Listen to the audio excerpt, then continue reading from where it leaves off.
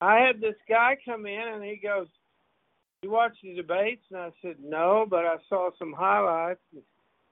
I said, the guy for Indian immigrant sure made a lot of sense to me. He said, "Me too," till I heard he was anti-Israel. Do you know what made him anti-Israel? He said we need to stop shipping them blank checks. He must not have paid any attention to the debate, because the way I understood the sound bites I saw from the debate between him and what's her name, they couldn't decide who should send more money to Israel. So I don't know what he's talking about. But there's the problem. Uh-oh, what happened to you?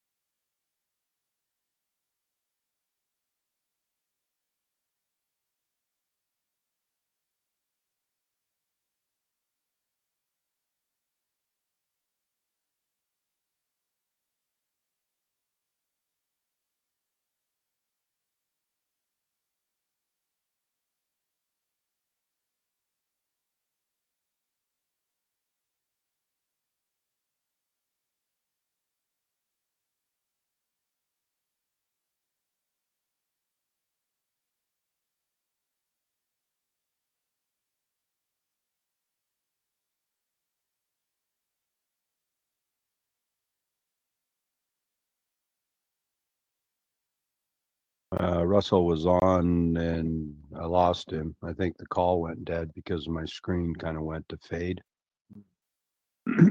So I think we lost internet.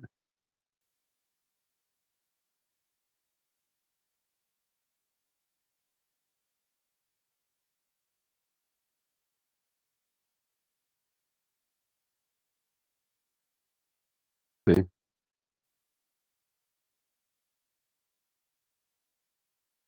Maybe it does that. Okay.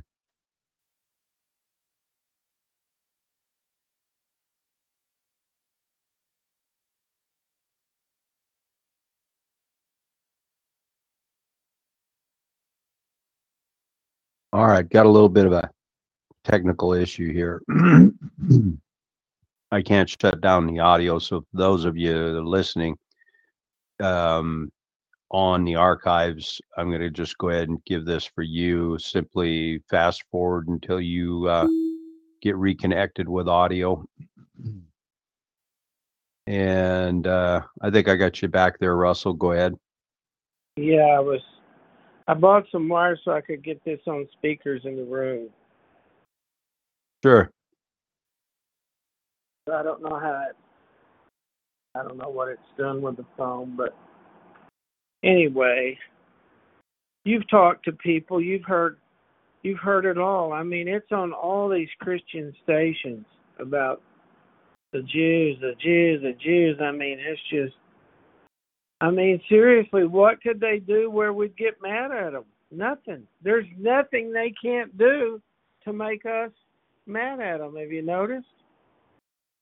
Yeah. I mean, I can't think of a thing. There's more homosexuals in Tel Aviv than any other city in the world, is what I've read and heard about. But that's holy city, isn't it? I mean, that's just right up there with Jerusalem. So, yeah. I mean, It's it just continues. You raised an interesting question earlier, though, with regards to the seminaries, and that was a little fun fact that I was not privy to until some years ago when I decided to tweak the keyboard a little bit and see what I could learn. But when I had done a July 4th message at SFA some years ago, I had brought out how the first 10 colleges, I believe it was, in the colonies were all Christian um, started colonies. They were Yeah. started by different sects of the Christian faith that had already developed at that time.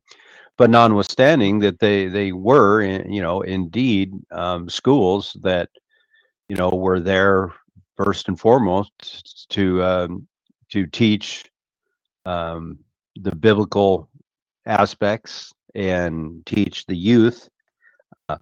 And then it was 100 years after that, basically. So they started infiltrating the schools right off the bat to promote the ability for their people to get into the schools and start that process of polluting there. And then it wasn't until 1888, I believe it was, I sent you that link that I had at one time. I pulled it up from my archives and sent that link to you. But the here's a quick history here of seminaries and so forth. 1888, it was the Church of General Board of Education that was established. And this Carl Maser, I haven't looked into who that is. Maeser. That seems to be a spelling of a name that is somewhat curious. And then 1890, religious classes began. These classes designed to supplement the secular learning by adding a class in religion at the close of the regular school day, um, you know, which it was already, in the school curriculum for decades. 1893, religion classes were established in every ward of the church, which continues until 1929. That one says 1901, Joseph Tanner appointed as a superintendent of church schools. 1905, annual conventions for teachers and administrators of church schools are held in Salt Lake City in connection with the Desert School Teachers Association meetings. 1906, Horace Cummings is appointed commissioner of church schools. 1911, University of Utah professor Joseph F. Merrill conceptualizes seminary. During a family home evening, a second counselor in the Granite State presidency, he proposes that a seminary program be established near Granite High School in Salt Lake City, Utah, in the United States. His plan is approved by the stake presidency and the Church General Board of Education, and it goes on. But as you can tell, that from 1888 until about 1925 to 29, that's when you really see it start to kick off. And they'll keep the goy in there for quite some time, and of course they're just teaching them through the eyes of Judaism. Well, As listen to what this guy told me, Doug. He goes, you're a Gentile. And he goes, if you don't know what that means, it's all in the Bible, and you better go home and look it up. This is a guy that was lamenting about how horrible our economics, our political, all these things. And somebody stood up and said, we need to quit sending them money. And so instantly he's cast to the bottom of the pit. And he's teaching me about Gentilism. Well, send him the series that we've done, Israel, Judah, and Jew, 7-part series in the archives. He's not ready for that. I told him, I said, funny that you should bring that up. I have looked up Gentile. And I said, contrary to public opinion, it means nations, plural. He just gave me this weird stare. He said, yeah, non-Jewish nations. and then I said, well, do you want to talk about the dysphoria? And, I don't know, because at some point these people are going to start thinking you're the weirdo. But here's the thing: none of their stuff produces any fruit, does it? And quite the opposite. Quite the Mhm. opposite. And so that's what I was telling you. The end game is destruction and death to the system of this Babylonian system, as somebody pointed out to you. And by the way, the system was Babylon before Babylon. I think it may have started in the garden. I don't know that. It may have started with China. I don't know. But we have a biblical record, don't we? Yep. Yep. And so That's things weren't things weren't Israel, going all Judah, and back. Jew series. Right. Israel, Judah, and Jew series is 135 in the archives. And that's again what we were doing is we were trying to, establish, opportunity of additional tools for individuals through this fellowship, and including those of us who wanted to fellowship and continue in fellowship together. But we've maintained an archive as well so that it's available to others. So, you think he's not ready for it, but it may very well be. It may very well be time, because if he's going to lay out a challenge to you to go to your Bible and look up, Gentiles, you can ask him, to review it. That's junior high baptism class 101. And you Yeah. know what? How do you change? How do you want the truth unless you hunger for the truth? In other words, Yeah, I understand. I heard Martin Luther King say, at his speech, just a little blurb, all I want is these men to live by the paper they serve. And he was dead on, wasn't he? The Yeah. paper they serve. He was talking about their Constitution. He figured it out. And maybe all the Hmm. Marxists have it figured out too.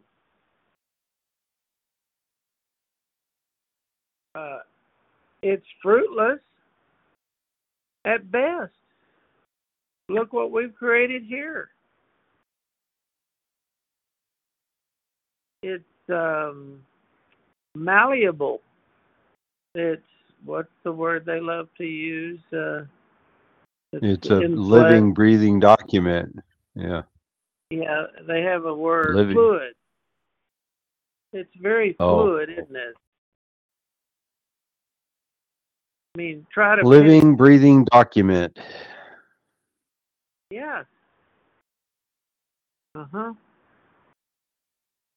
Dedicated to what God? We the people, God. You the people.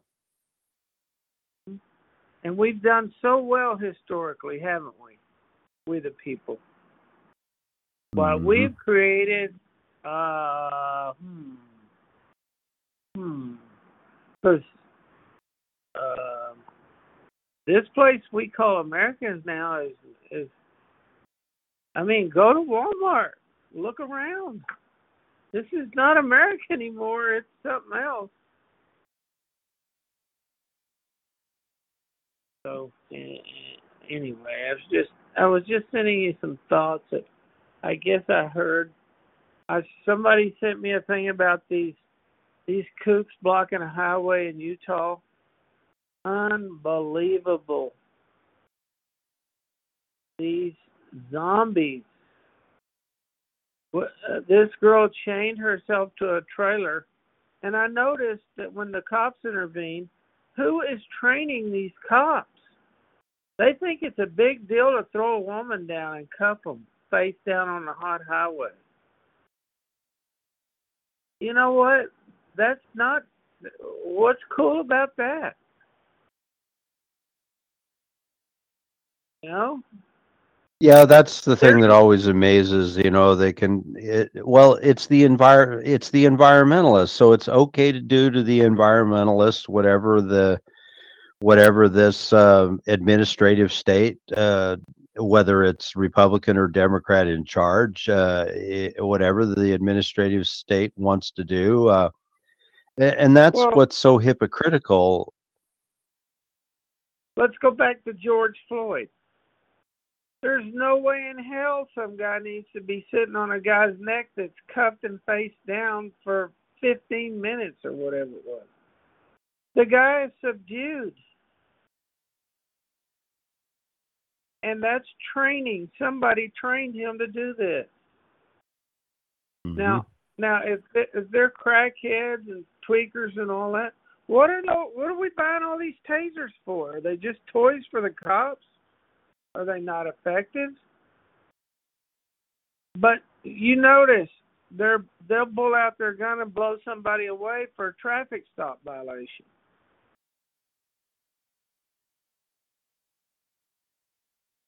It would be very difficult to be a policeman these days. I assure you that. But I want you to think about this environmental group that was out there telling people we need to do away with oil, or had a T-shirt on that said "Leave it in the ground," what have you. Do you think for 1 minute those people walked out to that lonesome, lost location out in Utah to do their protest? You're not supposed to think like that. They don't want you to think that, if we left the oil in the ground, then they wouldn't have had transportation out there. Maybe they went there in electric vehicles, but they had to charge the vehicle, right? And so what's making the electricity? I mean, it's the same old, same old, same old, same old. It's people who don't have a core, and they follow every wind of doctrine, whether it's environmentalism or whatever the flavor of the day is. And it's you know it's very problematic when a people does not have critical thinking ability, and they've not been taught to have critical thinking, so it definitely becomes pretty problematic. And this road went to this thing called the Burning Man ceremony, and they alluded to themselves as burners, and it definitely had a religious tone to it. But anyway, it's I guess the weather in Wisconsin is nice this time of year. Yeah, it's actually been real good. It surely is. And Well, that's 70s during the day, and high 50s at night. That's pretty sweet. well. Let's So see you what. want to live here during the summer months and go back to Texas in the winter. Well, I've heard of people that do that. Hmm. I don't know if they have a name for them up there, but they got one for them up north that come down here. They call them snowbirds, I think. Hmm. But Yep, we do get the what snow. whatever. What's the report on Rich? I haven't spoke with him, so just keeping everything in prayer, and was going to try to get a call into him this week, and see if we can understand how anything is improving for him, but just keep everything in prayer. My friend here in So, Ohio that we prayed for, Paul. mm-hmm. Yep. His wife sent us a message about 3 or 4 days ago that they're attaching a fentanyl patch to him and telling him goodbye. Mm. And So it's I already went been a by. few days, and you don't. Yeah. I went by there 2 days ago, and it was like he was in La La Land. He knew Cindy and I were there by his side. We told him we loved him. We prayed for him. Prayed God would intervene, and then we left. And I suppose that'll be the last time I see him, unless alive. Mm. Here's a guy that's just like you and I, and then overnight,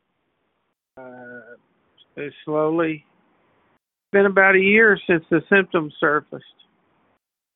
And he would tell me over and over, the doctors would tell him, we've never seen anything like this before. And yeah, he took one jab, I know for sure.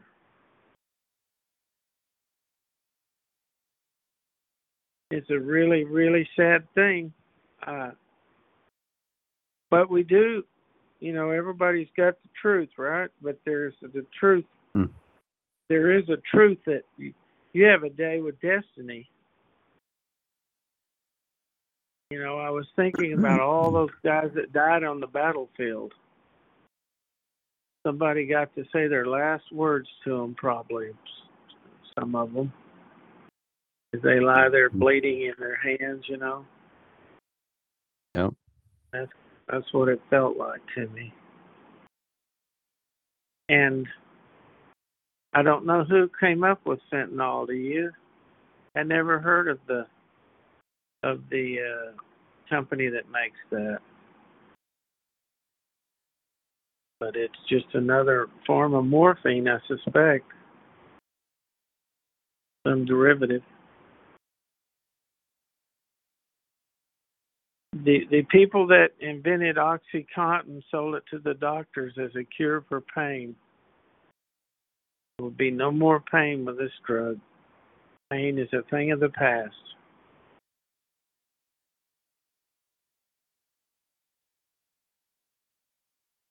Yeah. Well, let's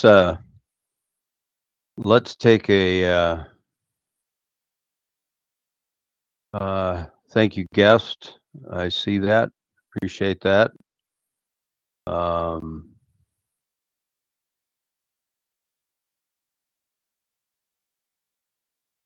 One of the guests says, greetings, kinsfolk brethren. I've been enjoying many of the Isaiah study programs. I heard about your study via Melissa. She posted some of those audios on BitChute. If you're here live, greetings. He says to Melissa, and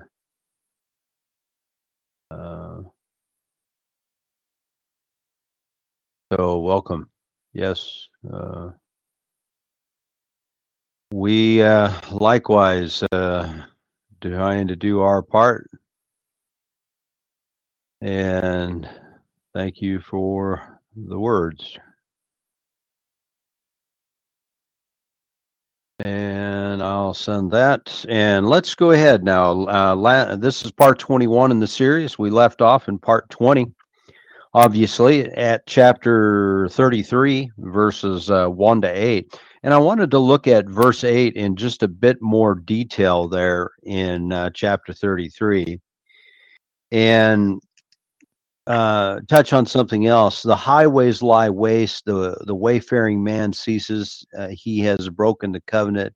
He has despised the cities. He regards no man. This is referring to the Assyrian king Sennacherib. See, he had made an agreement with Ahaz, and then likewise, when he was going through the cities of Judah and spoiling them, this is why the prophet laments and says the highways lie wasted because of his military activities there throughout the land of Judah. And the treaty or the covenant also here, the King James has it has covenant, and I think it was one of the other ones had treaty. Let's see, what did my Moffat have?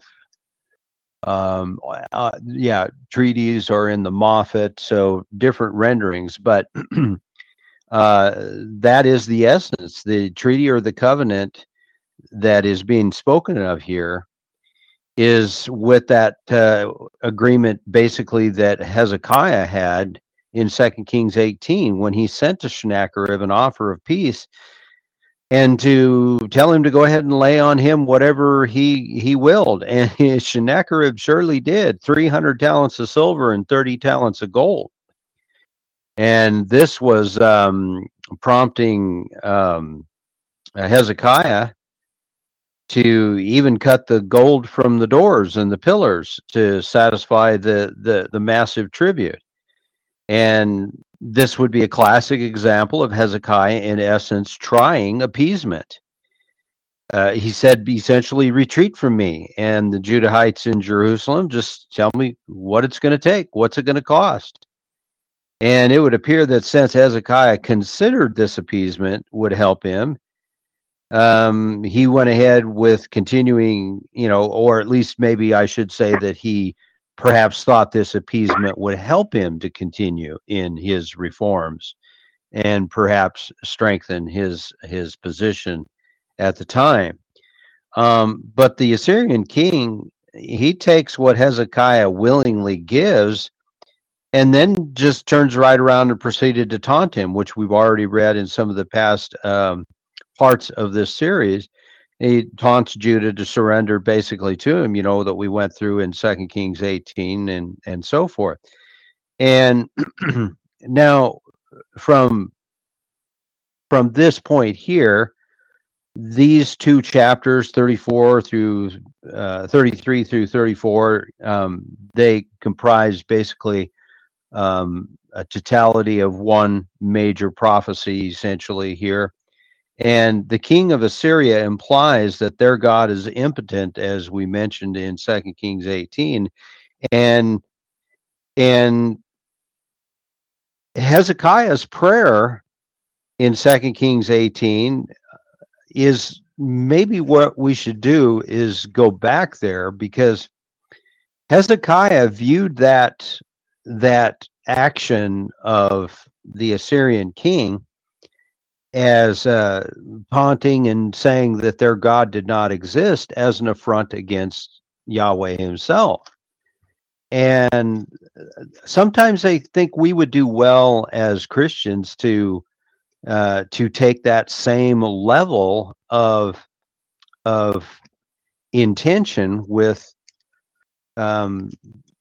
what the wicked are doing against God's people in America and Europe, these Western nations, and so forth. 2 Kings 18, let's turn to, let's see. Okay, yeah, sure. 28, 29. Rabshakeh stood and cried with a loud voice in the Jews' language, meaning the Judean language, and spake, saying, Hear the word of the great king of Assyria. Thus says the king, Let not Hezekiah deceive you, for he shall not be able to deliver you out of his hand. Neither let Hezekiah make you trust in Yahweh, saying, Yahweh will surely deliver us, and this city shall not be delivered into the hand of the king of Assyria.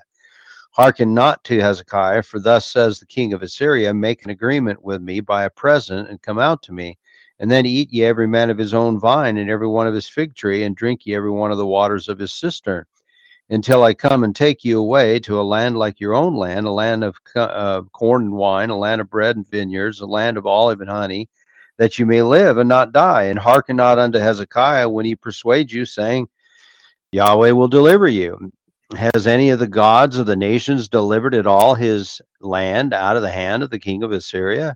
Where are the gods of Hamath and the Arpad and the gods of Sepharvaim and Hena and Iva? Where have they delivered Samaria out of my hands? Who are they among the gods of the countries that have delivered the country out of my hand, that Yahweh should deliver Jerusalem out of my hand?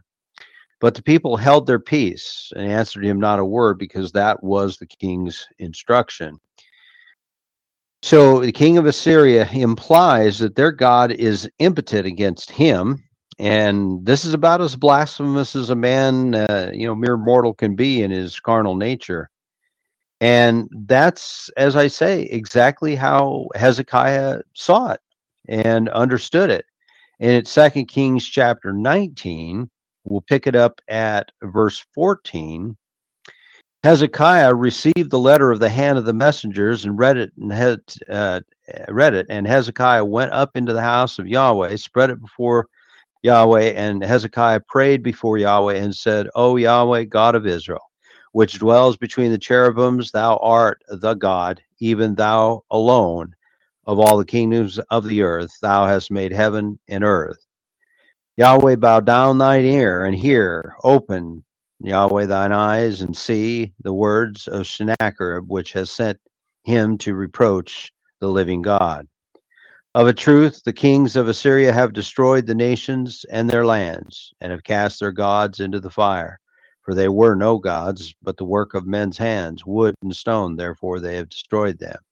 Now therefore, O Yahweh, our God, I beseech thee, save thou us out of his hand, that all the kingdoms of the earth may know that thou art Yahweh God, even thou only.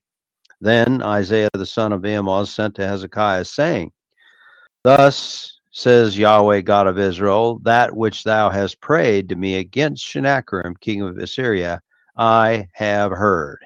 This is the word that Yahweh has spoken concerning him. The virgin, the daughter of Zion, has despised thee and laughed thee to scorn. The daughter of Jerusalem has shaken her head at thee.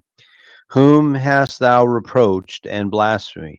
And against who hast thou exalted thy voice and lifted up thine eyes on high? Even against the Holy One of Israel. By thy messengers thou hast reproached Yahweh, and hast said, with the multitude of my chariots, I'm come up to the height of the mountains. To the sides of Lebanon will cut down the tall cedar trees thereof, and the choice fir trees thereof, and I will enter into the lodgings of his borders, and into the forest of his Carmel. 20, yeah, we'll stop there. Now, Hezekiah clearly recognized that all this mayhem and destruction of Sennacherib was him saying that the God of Jacob Israel was futile, was no God at all. He just like these others that he had ransacked. And the interesting thing about Hezekiah's prayer was not that God would save Hezekiah and Jerusalem for their sake, but so that they, or that all the kingdoms of the whole earth would again know that the God of Jacob Israel is, and even him only. And when we look at our condition today, Yahweh is blasphemed all day long, no matter what appeasance or tribute that we render to the wicked. They're not satisfied and they seek more. And this is what we are experiencing. We are experiencing them going after more and more and more. And their intention is total surrender to their will, denying our own surrender to Yahweh and his will. They're not about justice at all. And the environment or any of the do-gooder agendas that they profess, only that you understand that your God is no God at all. But we have the record, and the record shows that God hears Hezekiah's prayer. And so here in Isaiah chapter 33, we'll pick it back up now at verses 9 through 12. And begin with this more in part 21. Here we are, 9. The earth mourns and languishes. Lebanon is ashamed and hewn down. Sharon is like a wilderness, and Bashan and Carmel shake off their fruits. Now will I rise, says Yahweh. Now will I be exalted. Now will I lift up myself. You shall conceive chaff. You shall bring forth stubble. Your breath as fire shall devour you. And the people shall be as the burnings of lime, as thorns cut up. They shall be burned in the fire. And the people shall be as the burnings of lime. Oh, I just did that one. So we'll end at 12. Here Yahweh says now he's already done what he's going to do, said what he's going to say, appealed to who he's going to appeal, and now he says, will I arise? And now will I be exalted? Now will I lift myself up, literally, meaning, figuratively and literally, meaning he intends to lift himself up. Back to 2 Kings chapter 19 quickly. Should have left that there, but I didn't. Sorry about the delay. 2 Kings chapter 19. I want to bring to us 25. Hast thou not heard long ago how I have done it, and of ancient times that I have formed it? Now have I brought it to pass that thou should be to lay waste fenced cities into ruinous heaps. Therefore their inhabitants were of small power, they were dismayed and confounded, they were as the grass of the field, and as the green herb, as the grass of the housetops, and corn blasted before it be grown up.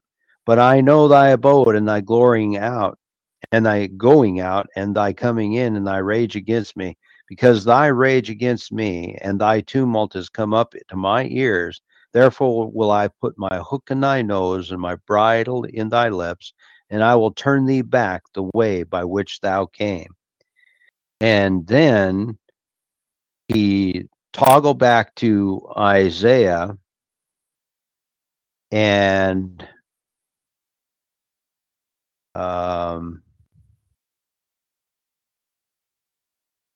13, hear you that are far off what I have done, and you that are near acknowledge my might. The sinners in Zion are afraid. Fearfulness has surprised the hypocrites. Who among us shall dwell with the devouring fire? Who among us shall dwell with everlasting burnings? One more. He that walks righteously and speaks uprightly, he that despises the gain of oppressions, that shakes his hands from holding of bribes, that stops his ears from hearing of blood, and shuts his eyes from seeing evil. 2 Kings chapter 19, verse 29. This shall be a sign unto thee. You shall eat this year such things as grow of themselves, and in the second year that which springs of the same, and in the third year sow and reap and plant vineyards and eat the fruits thereof. The remnant that is escaped of the house of Judah shall yet again take root downward and bear fruit upward. For out of Jerusalem shall go forth a remnant, and they that escape out of Mount Zion, the zeal of Yahweh of hosts shall do this.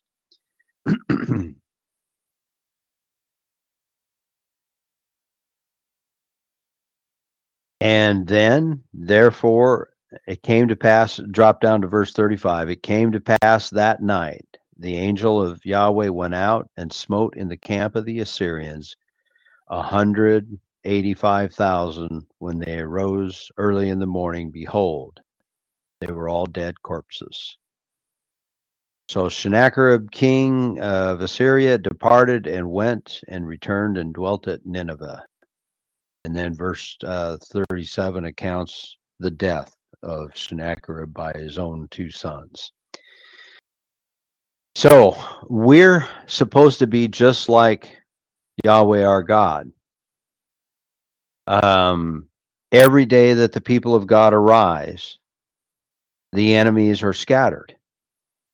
And our people do not arise in righteous indignation of the blasphemy of our God, this God of Jacob Israel. So if we had this wisdom and this knowledge that these scriptures convey, it would lead us to the strength of his salvation, which is abiding in his will, and where there's piety, not plunder. Think about it. When did Yahweh rise? He rose when the distress of what we are brought into by the wicked is not only recognized, but our reliance on all others for salvation has failed. I want to read to you from the Moffat, chapter 33, verses 14 to 19. In Zion, sinful men are terrified. The impious are seized with shuddering, crying, "Oh, who can live with such a devouring fire? Who can live on with such a lasting flame? He who scorns to profit by oppression, he who will not clutch at any bribe, he who listens to no plans of murder, he who will not look at senseless crime, he who lives uprightly, just in word and deed, he shall dwell far out of reach of harm, as in a stronghold on the cliff, secure, his bread provided, and his water sure." And let me continue. 17, your eyes shall see the king in all his splendor and gaze upon his broad domain, till musing in the terror that has vanquished, you ask, where are the tyrant's officers who taxed us, charged us, took our tribute? These insolent creatures you shall see no more. End of verse 19. In just a few short verses, Isaiah's thoughts traverse that specter of injustices. It's not unlike those present today. It's actually like a declaration of causes. And we did a declaration of causes. And it's available in the archives. And we've sent it out to key players in those amongst our Israelite brethren understanding their identity. But at verse 14, once the declaration of causes was recited by Isaiah, he asks of his people, who among us can dwell with the devouring fire and these everlasting burnings? And that's what we're asking people today amongst us. We need to take a look at this devouring fire part of it first. And the question is, who can dwell with the devouring fire? Turn with me over to Deuteronomy chapter 4.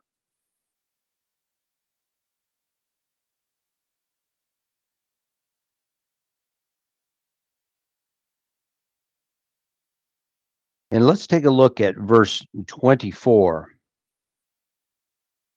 For Yahweh thy God is a consuming fire, even a jealous God. Drop down to chapter 9, might have to flip a page or more, and verse 3. Understand therefore this day that Yahweh thy God is he which goes over before thee. As a consuming fire he shall destroy them, and he shall bring them down before thy face. So shalt thou drive them out and destroy them quickly, as Yahweh has said unto thee. Now, back to Isaiah and chapter 31.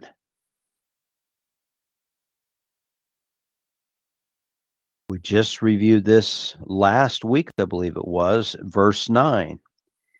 And he shall pass over to his stronghold for fear, and his prince shall be afraid of the ensign, says Yahweh, whose fire is in Zion, and his furnace in Jerusalem.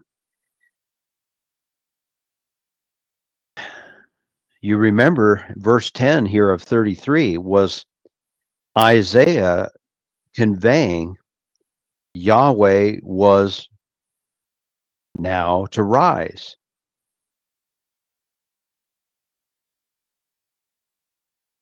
This devouring fire, according to the scriptures that we've just read, is Yahweh himself, the God of Jacob, Israel. And you can believe his fire is like hell. That is death, the grave. And even the church world and their perception of it is certainly accurate.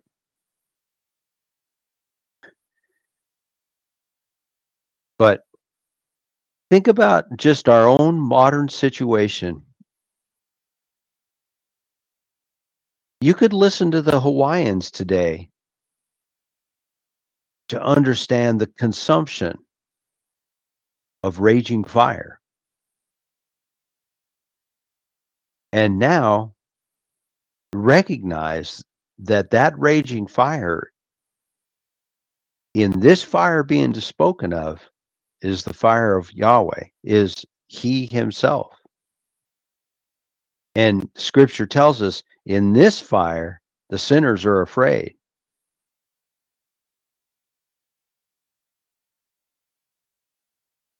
But verse 15 of chapter 33, he that walks righteously, he that speaks uprightly, he that despises the gain of oppressions, that shakes his hands from holding of bribes, that stops his ears from hearing of blood, and shuts his eyes from seeing evil.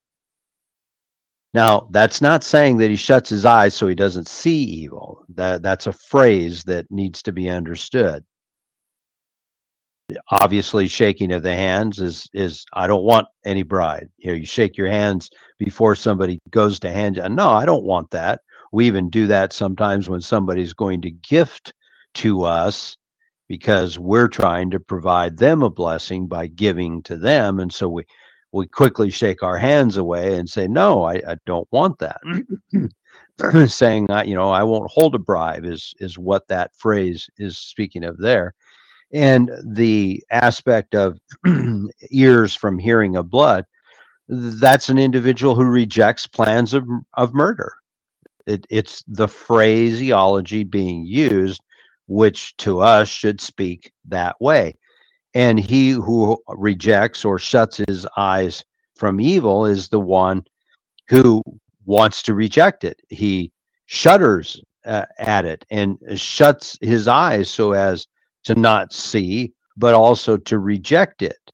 And he despises such evils. And this is the man, it says, excuse me, who's going to see, verse 17, thine eyes shall see the king in his beauty. They shall behold the land that is very far off. Now, this is the first time there's this reference to a land that is very far off. And there's nothing that anybody has that answers to that question of what is this land that is very far off that is being spoken of. And the scripture doesn't say. But this man, it says in 17, is going to see the king in his beauty. So I spent quite a bit of time on this myself because I was beginning to contemplate, are we talking about the distant land, the lands that people had not yet migrated to? Or is it something else, or am I missing something? And the only thing I could do was come back to 17, thine eyes shall see the king in his beauty. This is obviously a reference to Christ, but I think it also dually applies to Hezekiah.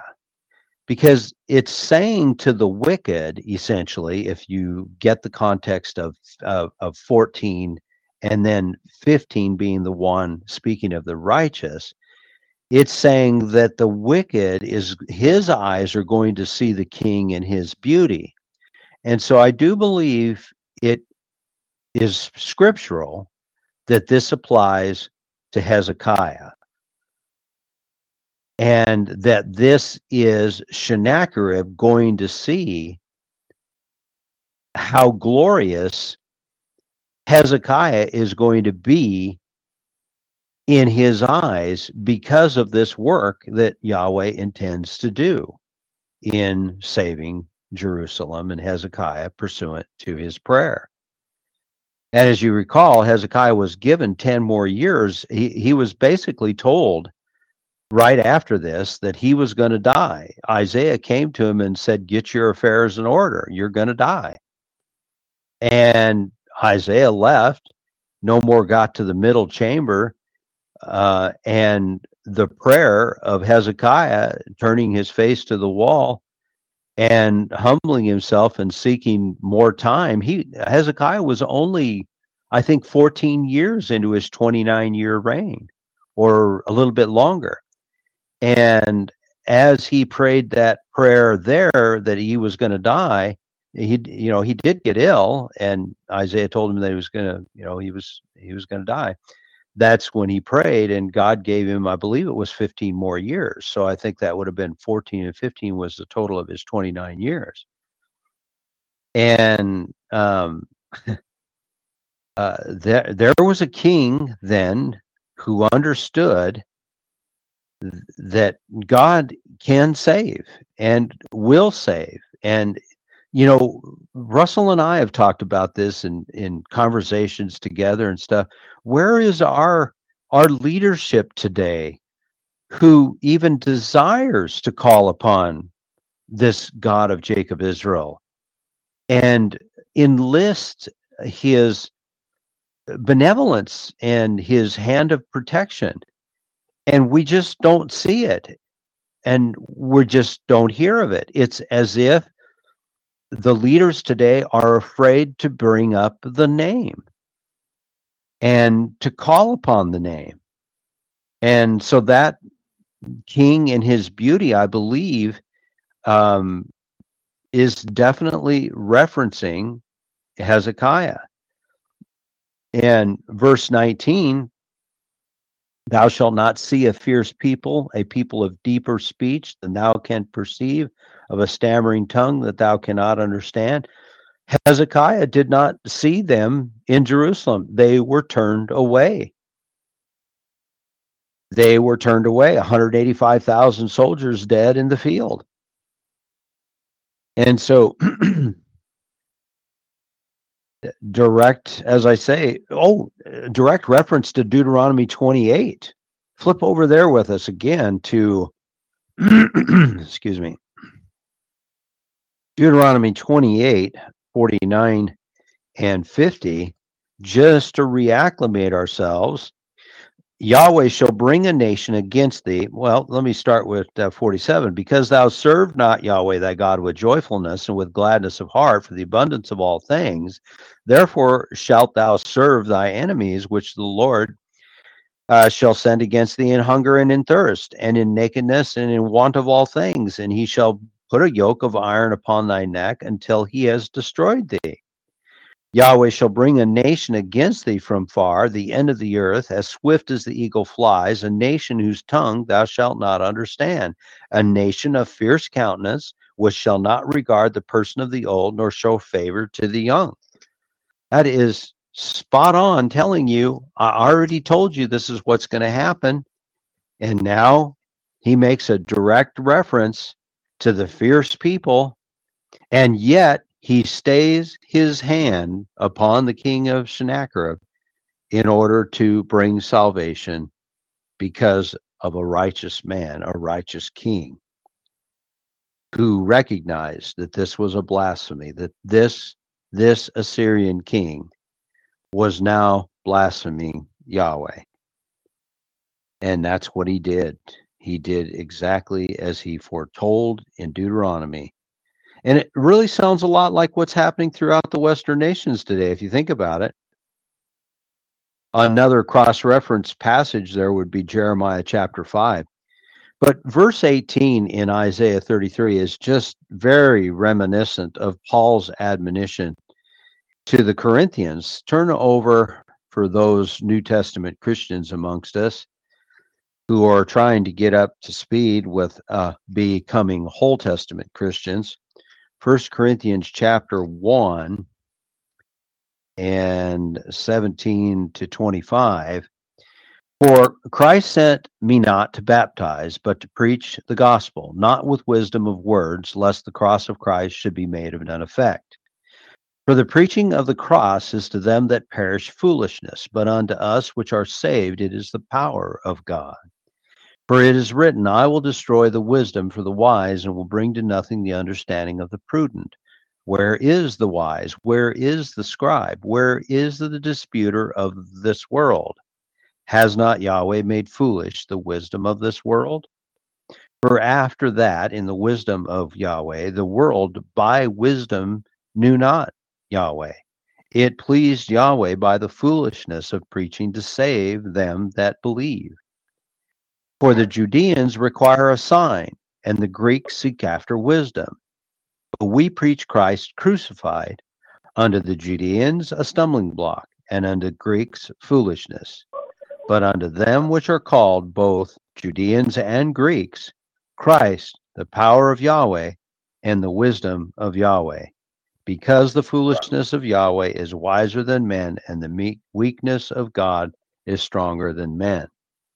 This is the same thing that we see in verse 18, where he says, where's the scribe? Where is the receiver? Where is he that counts the towers? In this in particular instance here, the scribe would have been the one who is recording the tribute that's being paid.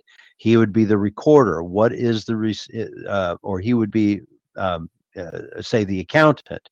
Where's the receiver? The one who goes in and takes it. And that he that counts the towers, that would have been administrators that would have been in Sennacherib's army in order to exact the tribute that was being demanded. And that would have been the tribute that he would have demanded had he came fully against Jerusalem, but Yahweh stayed his hand. So that's what those phrases there mean. And as I say, I think it brings us to the same kind of an understanding of that new covenant, because the new covenant has no adversity with the old covenant. In fact, over and over again, God shows us religious forms and symbolism are consistently at odds with the righteousness that is being conveyed here. And was God possibly through Isaiah showing us again the prayer of a righteous man that avails much? Because Hezekiah's prayer for Yahweh to hear the blasphemy of the unrighteous against him was heard. And sometimes I think that's where we fail in our prayer is we want what we want. We want our situation to be better. We want our predicament to be changed. But in this case here, Hezekiah wanted that too. But he wanted God to see the blasphemy and to hear the blasphemy. And because of that understanding and wisdom that Hezekiah had in regards to that, his prayer really reached the ears of Yahweh, and he was ready to rise. And as I say, I believe this passage definitely applies to Hezekiah. And I know that there are those that say, well, this is an application to the king being the king, the Messiah. And clearly, it can be evidence of both. But I believe more so what's happening in the context of the scripture has to do with Hezekiah. And Hezekiah was the righteous man. He was putting forth the reforms. Scripture says there was none before him and none after him that was like him. And as to the king and the territory, as I say, thought a lot about that. That's why I have this perception and belief that this deals with Christ, the Messiah, also, because that is a territory and land that is immense and far reaching when you consider all that he moved Jacob Israel into, all the lands that he provided for Jacob Israel, and where righteousness was dwelling in it predominantly for these last, several centuries. And so that I guess is still something that we have to perhaps wait to know more. But most definitely, he heard Hezekiah's prayer. And we want to be that man of Isaiah 33:15. And then pray righteous prayers. Let's continue now with verse 20 through 24 of Isaiah 33. Look upon Zion, the city of our solemnities. Thine eyes shall see Jerusalem, a quiet habitation, a tabernacle that shall not be taken down. Not one of the stakes thereon shall ever be moved, neither shall any of the cords thereof be broken. But there is a glorious Lord. But there the glorious Lord will be unto us a place of broad rivers and streams, wherein shall go no galley with oars, neither shall the gallant ship pass thereby. For the Yahweh is our judge, Yahweh is our lawgiver, Yahweh is our king, he will save us. Thy tacklings are loosed, they could not well strengthen their mast, they could not spread the sail. Then is the prey of a great spoil divided, the lame takes the prey. And the inhabitant shall not say, I am sick. The people that dwell therein shall be forgiven their iniquity. Here again, I think Isaiah envisions the blessed peace and the righteousness that comes to a land and its people when blessed righteousness of our lawgiver, our judge, and our king are preeminent in the land. And the people profess it and live it, not through a document made by their hands, not from a king that they've, nominated or anything else or appointed. And I think another thing that's so illustrative is he's profoundly faithful to his confidence that Yahweh will spare Jerusalem.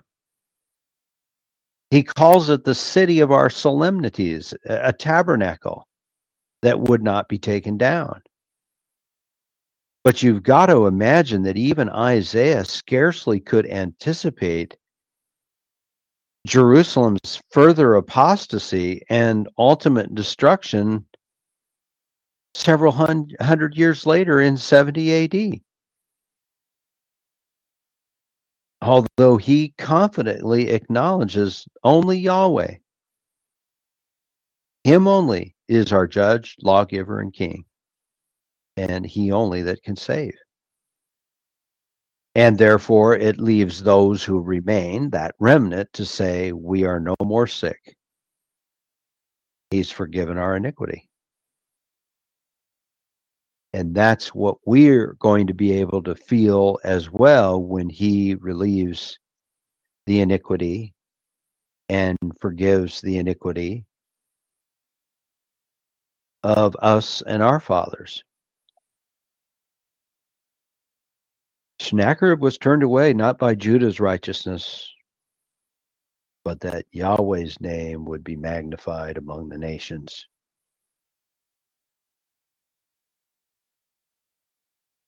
Pretty informative.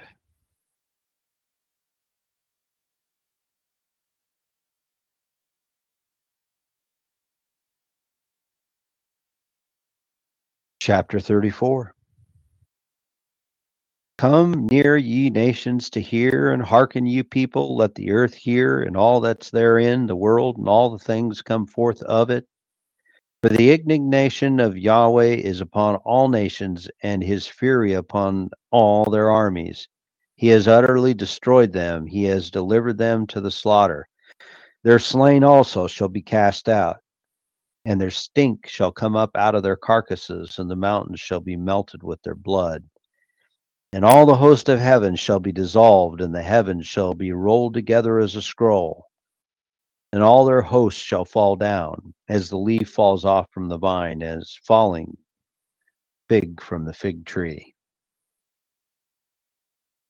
Well, here in chapter 34 and 35 comprise basically the whole of the judgment that's being pronounced. And it's being pronounced against Jacob, Israel, and their enemies. Also, God's enemies by extension.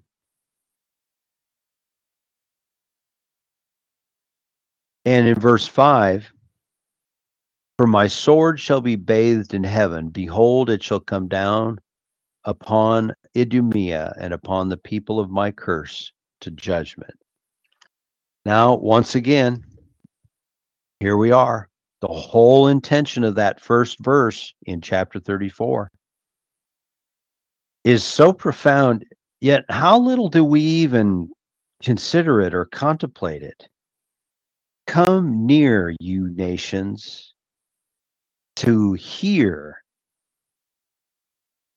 That instruction, come near to hear, it's not to be considered lightly. And more than once, that biblical record that we have here provides us the evidence of God's dealing with the humanity of his creation in this very similar apocalyptic language. Come near to hear, you nations. It isn't one nation or Judah specifically, as Isaiah's general subject is here, obviously, as being the prophet to Judah. But Yahweh wants the earth to hear and all that therein is. This indignation is on all nations and their armies, it says. And again, the apocalyptic language is intentional. It's for the purpose of penetrating the depths of their arrogance, their presumptuous proclivities, and their unrighteous oppressions throughout the whole of the earth. Yahweh's already delivered his declaration of causes. And now he declares what his army intends to leave in its wake. His war is righteous altogether. And the success of his war has unprecedented ramifications that the whole of the earth should hear. They should come near and listen. It is going to be so complete, it's going to be as leaves falling off the tree or a fig fallen from the fig tree. It's the season of Yahweh's judgment. And we've reviewed this apocalyptic language and the heavens dissolved and rolled together as a scroll in the series we did on the bird's eye view of Revelation. And it's the same language used by Christ in Matthew 24, which we went over then, 2 Peter 3:10, Ezekiel 32, Joel 2 and 3. So I don't think we need to take a lot of time with that language again here. Because the intention of the prophet says, is that God's sword is bathed in heaven. And this is a world cataclysmic event.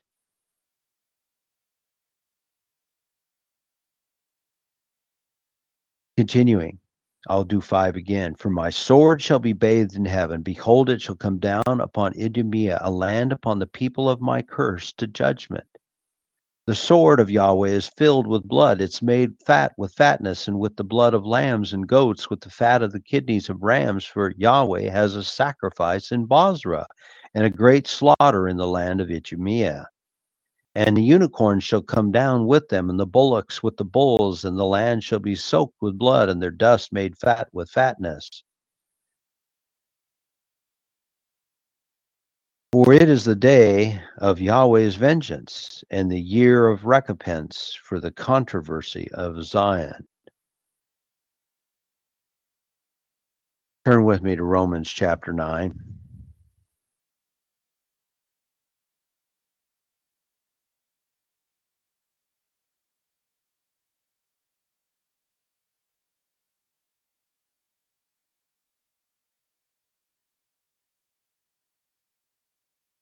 Let's begin at verse 8.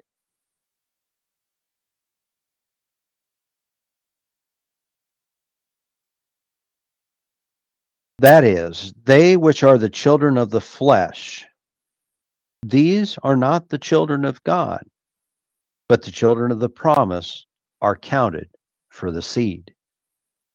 For this is the word of promise.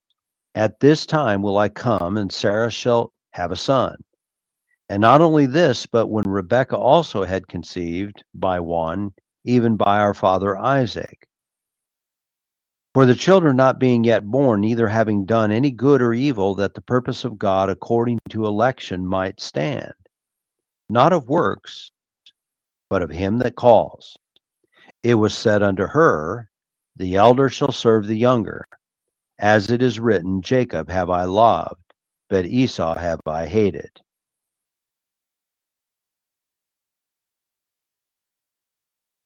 This is the Apostle Paul reiterating to the Christians in Rome, to the believers in Rome, to those who would come to hear the gospel of the kingdom about this promise and who it was that was in the promise, and that Esau was not of the seed of promise. Turn with me to Malachi 1:5.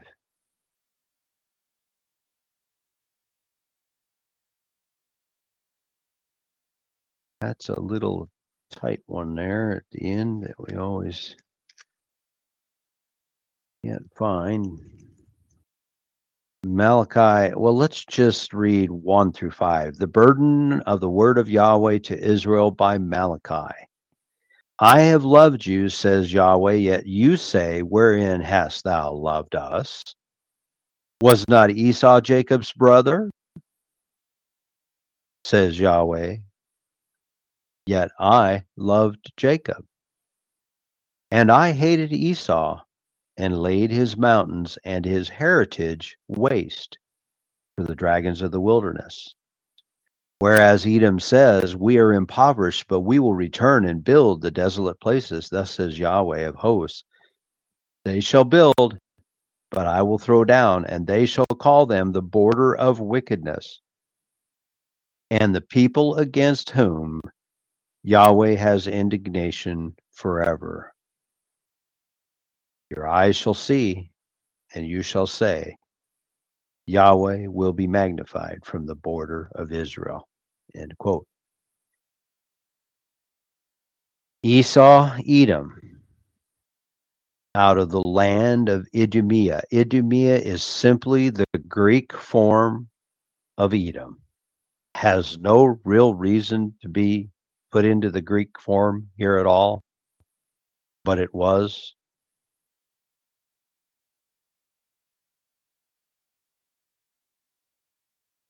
And this is precisely who God directs the listening nations toward understanding about Idumea. These are those who have repeatedly been a bane to Jacob Israel's existence. In our study, Israel, Judah, and Jew, about 135 in the archives, and again in bird's eye view of Revelation, and certainly others, these are those Idumeans who were of Abraham, but as Paul conveys, are not of the promised seed. Like as his hatred of Esau and the curse he pronounced Yahweh placed upon them, is this sword wielded in judgment. And that's the frame of reference, if you will, that he's giving by the prophet. And verse 4 of Malachi conveys that prophecy of a sacrifice. Did I read Malachi far enough to 4?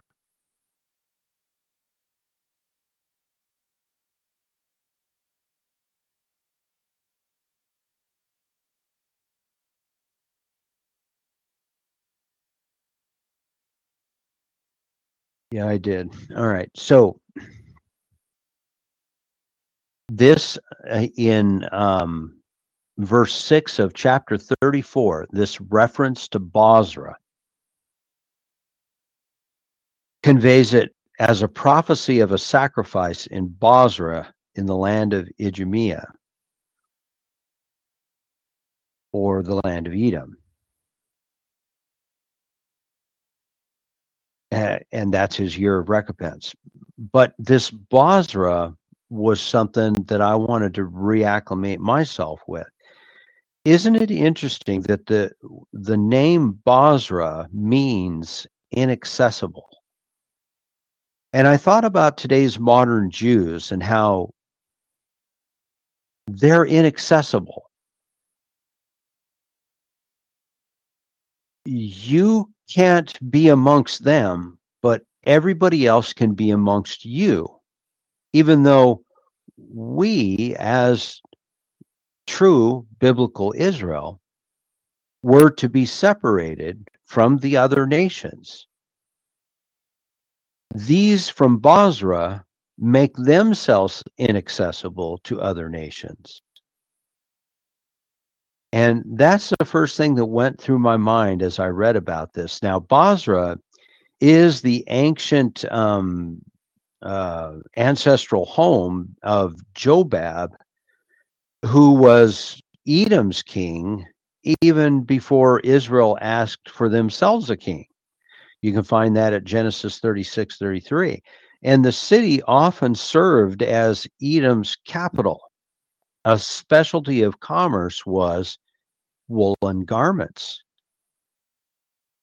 And we're going to fast forward in time at some point in Isaiah and be at Isaiah chapter 63. But there is where Yahweh is going to be portrayed as returning with blood-dyed garments as the evidence of his victories in judgment. And so this Bozrah was an interesting place. It even was as the capital of Edom from time to time. It's my understanding, I guess, that it didn't actually wasn't actually referenced as the capital, but it was perceived as the capital in different times of history. And these are those enemies of Jacob Israel that are brothers in the flesh. And yet in Genesis chapter 27, verse 41, Esau vowed to kill Jacob. And the Israelites were in Egypt for 400 plus years, yet when Israel was delivered out of Egypt, and the first opportunity that Esau had to show favor, at least Esau's descendants had that opportunity, to assist them in giving them passage through the land. They turned them away. I want you to think about that. Because you don't think that that murderous intention of Genesis 27:41 passed on to the succeeding generations? You better believe it did. Not only did it, it is alive and well in your Western nations today. Remember the Alamo? Yeah. Yeah. And Americans, Europeans, I don't know if Europe is completely, totally lost to any ability to come to the knowledge, because there's a lot of people there. In fact, I wanted to share with you guys sometimes. I don't think I can look at it now. We are receiving I guess archive downloads from I've had Ireland in there just this last week. We have had both Ireland and I'm trying to think of it. What's the one with the Z, for crying out loud? I can't think of it.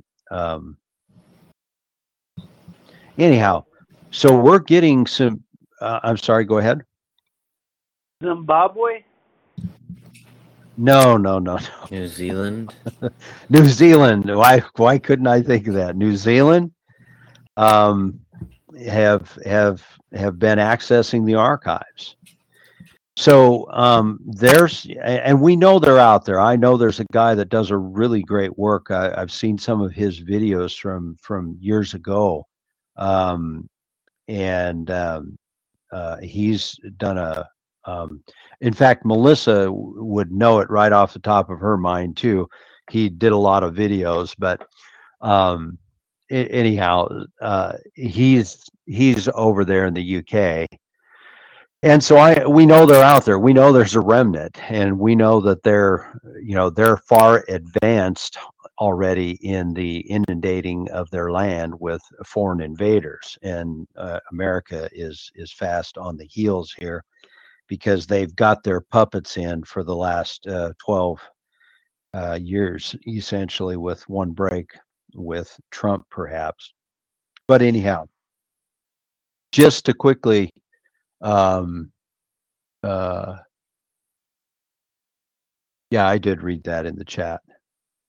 Doug, it's interesting that you brought that up. Last night I was watching a documentary on Ireland, and Ian Paisley kept referring to the Catholics as Romans, the Roman invaders, still at work in Northern Ireland in that country. That was what, in 70, 75, 76, 70.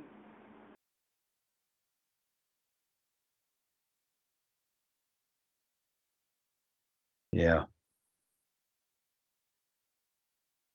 Yeah, it's well, at any rate, and here I was at 34, and I want to go ahead. We got 5 minutes here. 34, 9 through 14.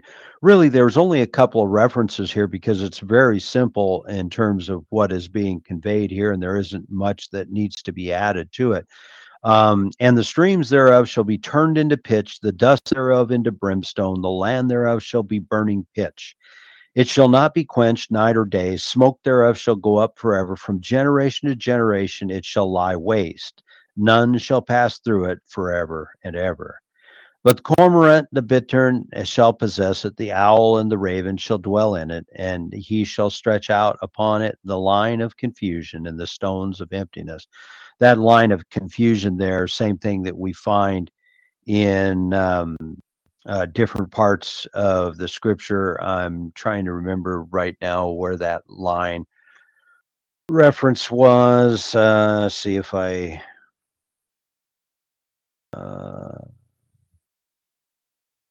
have a footnote to that. Shall stretch the line.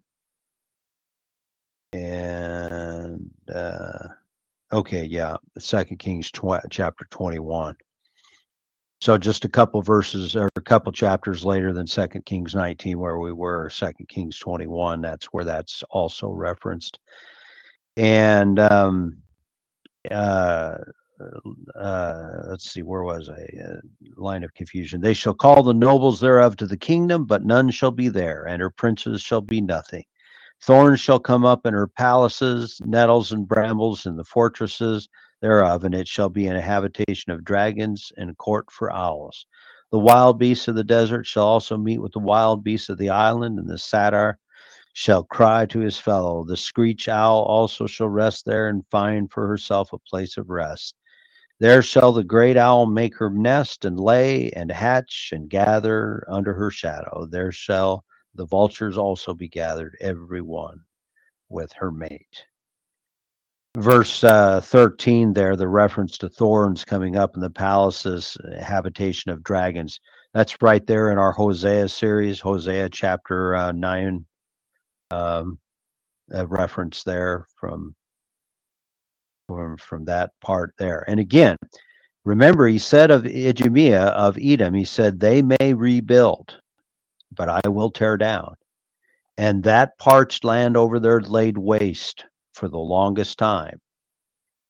And, still areas of Baghdad and all of that, areas west of there and so forth, those dry, barren lands of those lands there that God said he was going to bring the desolation on. And so that's pretty much 33 and 34. And I think we'll be ready to pick up at chapter 35 then next week with part 22 of Isaiah, prophet. Isaiah, conscience of Yahweh. And as I say, I liken this to viewing it as his very conscience. It's his revealing to us what's going on in his mind, what he's thinking, how he's perceiving the things of the creation and his created. So we'll close this evening, and I did read a chat from Joe, who's been apparently joining through the archives, wanted to let us know. He said he's got on some limited Wi-Fi, so he is not joining live. And that's another thing that I recognize that a lot of people aren't doing the live oftentimes. And so I don't get discouraged about that because it's not about me anyway. It's about Yahweh's divine truth and his divine will being conveyed. And those that are seekers and knockers, they'll find it. And God will see to it that a path is provided. And that doesn't mean that it goes by osmosis, because Brother James, he's created a BitChute channel himself. He puts things into the archives. Matthew with Christian American Mysteries. He also is continuing to do work to inform others of our Israelite identity. And Melissa put together her own little channel so that she could also try to expand the reach, so to speak. I've been dropping these into Gab periodically so that they would also potentially be seen by those that are looking in the social media platform of Gab. And so that's the intention, is we're to warn, we're to speak, we're to share, we're to enjoin those to this truth. And anytime we get shed light, we want to share that light and present it.